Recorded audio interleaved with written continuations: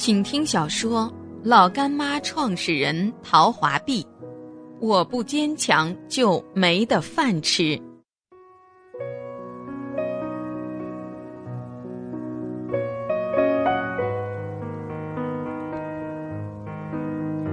这个世界上，明星企业家有很多，而命运起点最低的只有他一个。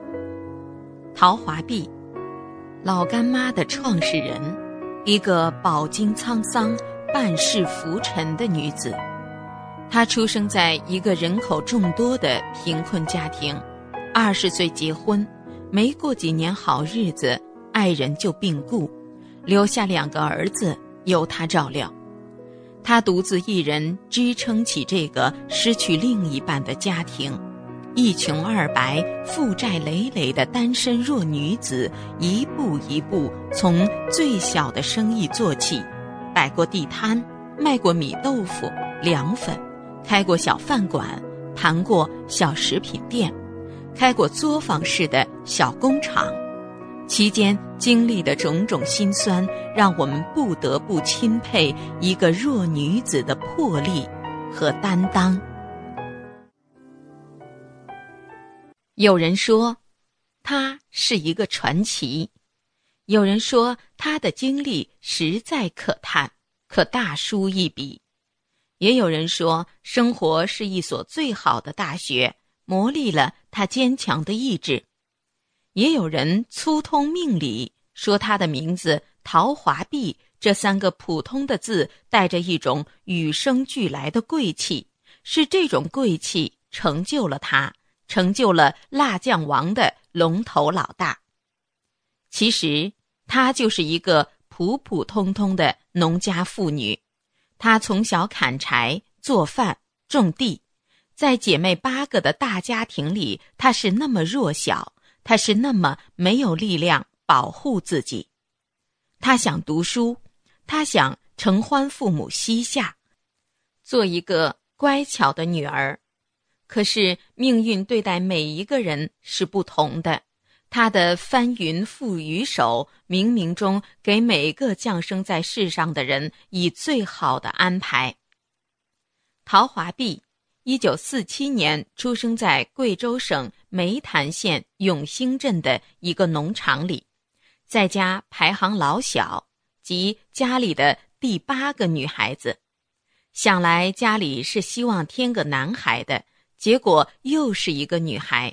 虽然有一点小小的失望，可是父母亲对她还是有爱的。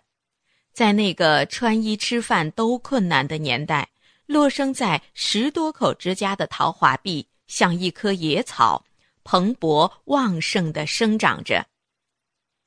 都说贵州是一个山清水秀的所在，那里河水清凉，那里山草丰茂，那里的好山好水养育了陶华碧一颗灵秀早慧的心。虽然他不能选择家庭，可是生活就是一所最好的大学。他给了他磨难，磨难却给了他毅力，给了他一颗为生活不停拼搏、不停上进的心。彼时他年纪尚小，小孩子总是爱好美食的，他也不例外。可是家庭条件有限，他经常饿得浑身发抖。在供养8个子女的家庭中，父母供他们吃饱穿暖就已经很费力气，何况读书。穷人的孩子早当家，在刮菜带粮的饥荒岁月里，他挖野菜，尝试植物根茎的各种吃法。他用仅有的一点口粮做成各种美味的食品。农家百姓生活简朴，姐妹众多，每一年他的衣服都是姐姐们穿剩下的，每一年的过大年，全家才吃上一顿肉。他的爱美之心，他对舌尖的向往，潜伏于他穷困潦倒的环境中。据心理学家说，一个人的本能被压制，就会从其他地方寻找补偿。年纪尚小的陶华碧为了提升味蕾的感受，采用了大山里一种特殊的中药材，又采用自家种植的辣椒，酿制成了一种天然风味的辣椒酱。众姐妹们吃了都赞不绝口，父母也对这最小的女儿刮目相看。童年是美好的，对于家境贫寒的农家女子来说，童年就是填饱肚子，用最简单的饭菜做出最鲜美的口味，用基本原料做最好吃的饭菜。这种人类最基本的本能，对于含着金钥匙出生的富贵人家的整天海鲜鲍鱼佐餐的人是做不到也想象不到的。这种在贫苦的环境下依然保持乐观，保持苦中求乐的能力，是养尊处优的人不具备的。它是一种本能，更是一种被激发的潜能力。也正是这种在苦难中乐观的能力，触发了一个弱女子最强的斗志。也正是这种能力，成就了以后的老干妈。最璀璨的烟花在夜里绽放，才会迸发出它的美。强者2个字不是随便赋予的，也不是轻松写就的。在被人称作老干妈、龙头大王、女强人、辣妈之前，她只是一个普通的不能再普通的女子。她悲苦的人生经历不得不让我们再一次回顾审视。20岁的时候，她结婚了，嫁给了地质队的一个会计，并且有了2个可爱的儿子。命运好像眷顾了她，向她悲苦的人生灌入了一些甜。岂知上天只是给她开了一个残酷的玩笑。没几年，丈夫就患了重病，而2个儿子还小，要读书，要吃饭。家里的顶梁柱倒了，她不能倒。没有正式工作的陶华碧，她的人生跌到了谷底。生存还是灭亡？她还年轻，在其他夫妻你侬我侬、恩恩爱爱的时候，她却以泪洗面。爱人的病痛折磨着她，她的心如火焚烧。爱人的目光带着说不出的隐痛，她想放弃生命，她不想成为他的累赘。陶华碧握着爱人的手，告诉他，有他在，这个家就不会坍塌。他点了点头，心如刀割。当年他的工资只有30元，这点钱要治病，还得养育孩子，供孩子读书，是很难维持的。陶华碧在爱人病情有点好转，还能够自理的时候，告别了爱人，毅然背井离乡，去了遥远的大都市广州打工。每一个在外打工的人都有一颗漂泊的心。在今天开放的社会，到处可见背着行李一脸疲惫的游子，他们为了以后的美好生活，在陌生的城市奉献着自己的汗水和青春。人言落日是天涯，望极天涯不见家。古人无数次地描绘游子的心态，在家千日好，出门万事难。身在异乡才知道家庭的温馨，虽然那个家已经摇摇欲坠，但依然是他灵魂休憩时的港湾。游子的心是一颗落寞的心，在外要适应外面的人情世故，有时候还要忍受一些不得已的委屈。世上最近也最远的距离是人心和人心的距离。陶华碧背井离乡，走在城市工厂的小道上，他带去了自己亲手酿制的辣椒酱。他每一餐舍不得买菜，就以馒头就辣椒酱来填饱肚子。他生就一颗乐善好施的心，他带去的辣椒酱给了工友一些，工友们吃了都说好吃。于是每一次回家，他都会做很多辣椒酱，用以送给像他一样舍不得花钱买菜的工友。虽然在都市里，他和工友相处的融洽团结，可是他的心里无时无刻不在惦念着家里的亲人。他的2个儿子长得和他一般高了，能不能吃饱饭？爱人的病痛好些了没有？家里的钱够不够花？他想念亲人，想孩子，挂念爱人。然而让他一直担忧的事情终于还是发生了。他的爱人由于病情加重，撒手人寰，离开了人世。家里的孩子没人照料，他回到了家，泪水哗哗地流了下来。一个弱女子，2个幼稚的孩子，构成了一个新的家。唯独少了枕畔安慰的那个人。当时虽说他有病，可是陪他说话，就曾给他莫大的安慰和鼓舞。如今唯一那个安慰他的人走了，他也想跟着他去。有一个名人说过，死容易，活着难。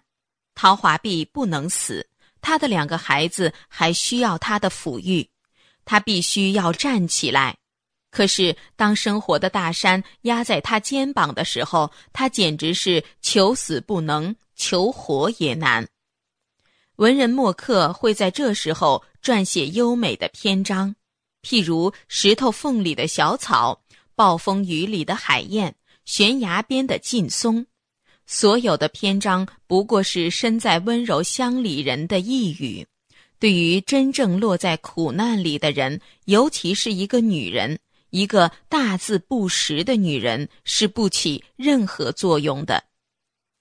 现实社会的残酷必须要人抛弃一切不切实际的想法，去真枪实刀的干活，去走街串巷做买卖，去挣每一分钱，这样日子才会过下去，好日子才会有盼头。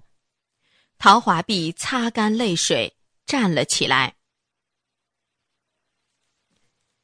爱人离开人世后，陶华碧还要艰难地活下去。她是一个女人，也是一个母亲。2个儿子像小树苗一样蹿得和她一样高了，他们要读书，要吃饭，他们也需要其他孩子享受的玩具、零食。虽然这个母亲肩负重担，疲惫不堪，可是有妈的孩子是个宝，没妈的孩子是根草。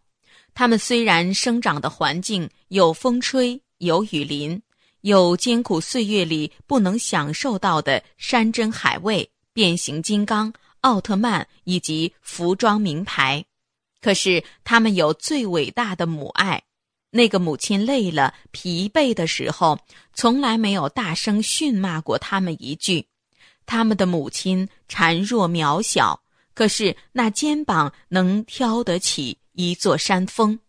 他们沐浴在母爱的关爱里，幸福茁壮地成长着，像小鹰一样翱翔着。在当时的条件下，陶华碧从来没有说过让孩子退学不读书的话。个性坚强的他在街上摆过地摊，做过各种买卖。只要能让这一家人活下去，能吃得饱饭，交得起学费，读得起书，他什么苦都能吃，什么罪都能忍。没有生长在豪门深院，没有锦衣华服，没有36层棉被下那颗豌豆也能感知的公主做派。他的双手洒下的是汗，他双脚走着的不仅是土地，也是人生。街旁的商贩认识他，道上的行人认识他。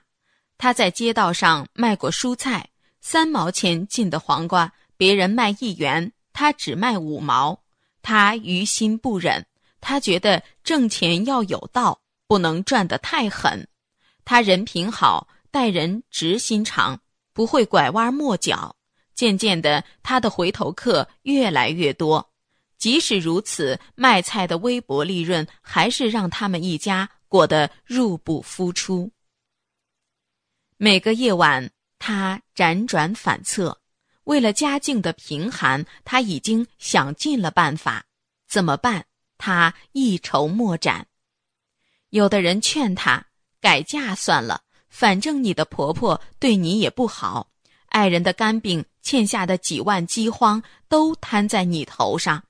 一个30几岁的女人，年纪还不大，长得面貌端庄，人老实，能吃苦，改嫁也许是唯一一个出路。陶华碧想也不想改嫁的事。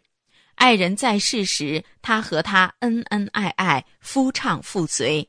爱人有文化，有品味，能写一手漂亮的毛笔字，能把算盘打得啪啪响。陶华碧大字不识一个，虽然他们在一起的时间不是很长，可是在一个充满书卷气的爱人身边，他学到了很多。爱人让他感知了生活中的幸福二字，爱人的熏陶让不识字的他说话办事有了品味。陶华碧感恩上天给了他天下最好的夫君，他受他的嘱托，绝不虐待孩子，一定要让孩子读书上进，像他们的父亲一样有文化，有修养，长大了做一个对社会有用的人。所以陶华碧30多岁守寡，却没有想过嫁人的念头。爱人走了，没人可替代，一有人劝她嫁人，她就会用一句话把对方噎回去。如果嫁人，先把我2个儿子供出来再说。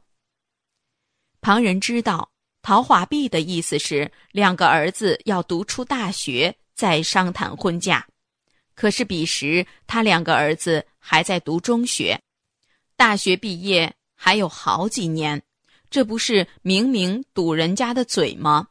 渐渐的，没人再和陶华碧提再嫁的事了。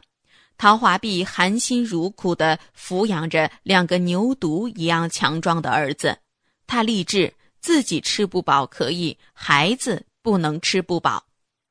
在街边卖菜的营生维持着他们的日常开销。大儿子高中毕业后不想复读高中了，为了减轻母亲负担，他去部队当了兵。小儿子在读中学，陶华碧多么想让大儿子上大学呀！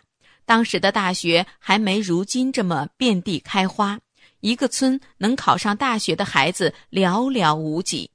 陶华碧自己没有读大学，他希望儿子能够成为大学生。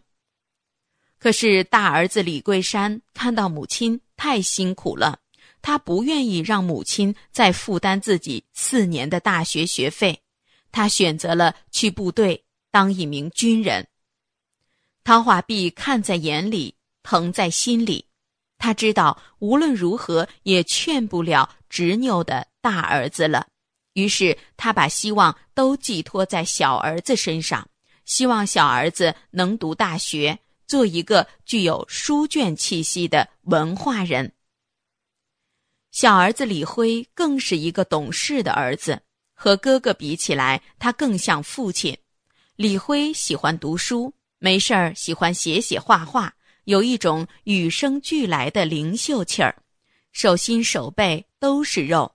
陶华碧挂念着去了部队的大儿子，也一心一意培养着小儿子，希望他长大后翱翔于高天阔海，做出一番事业。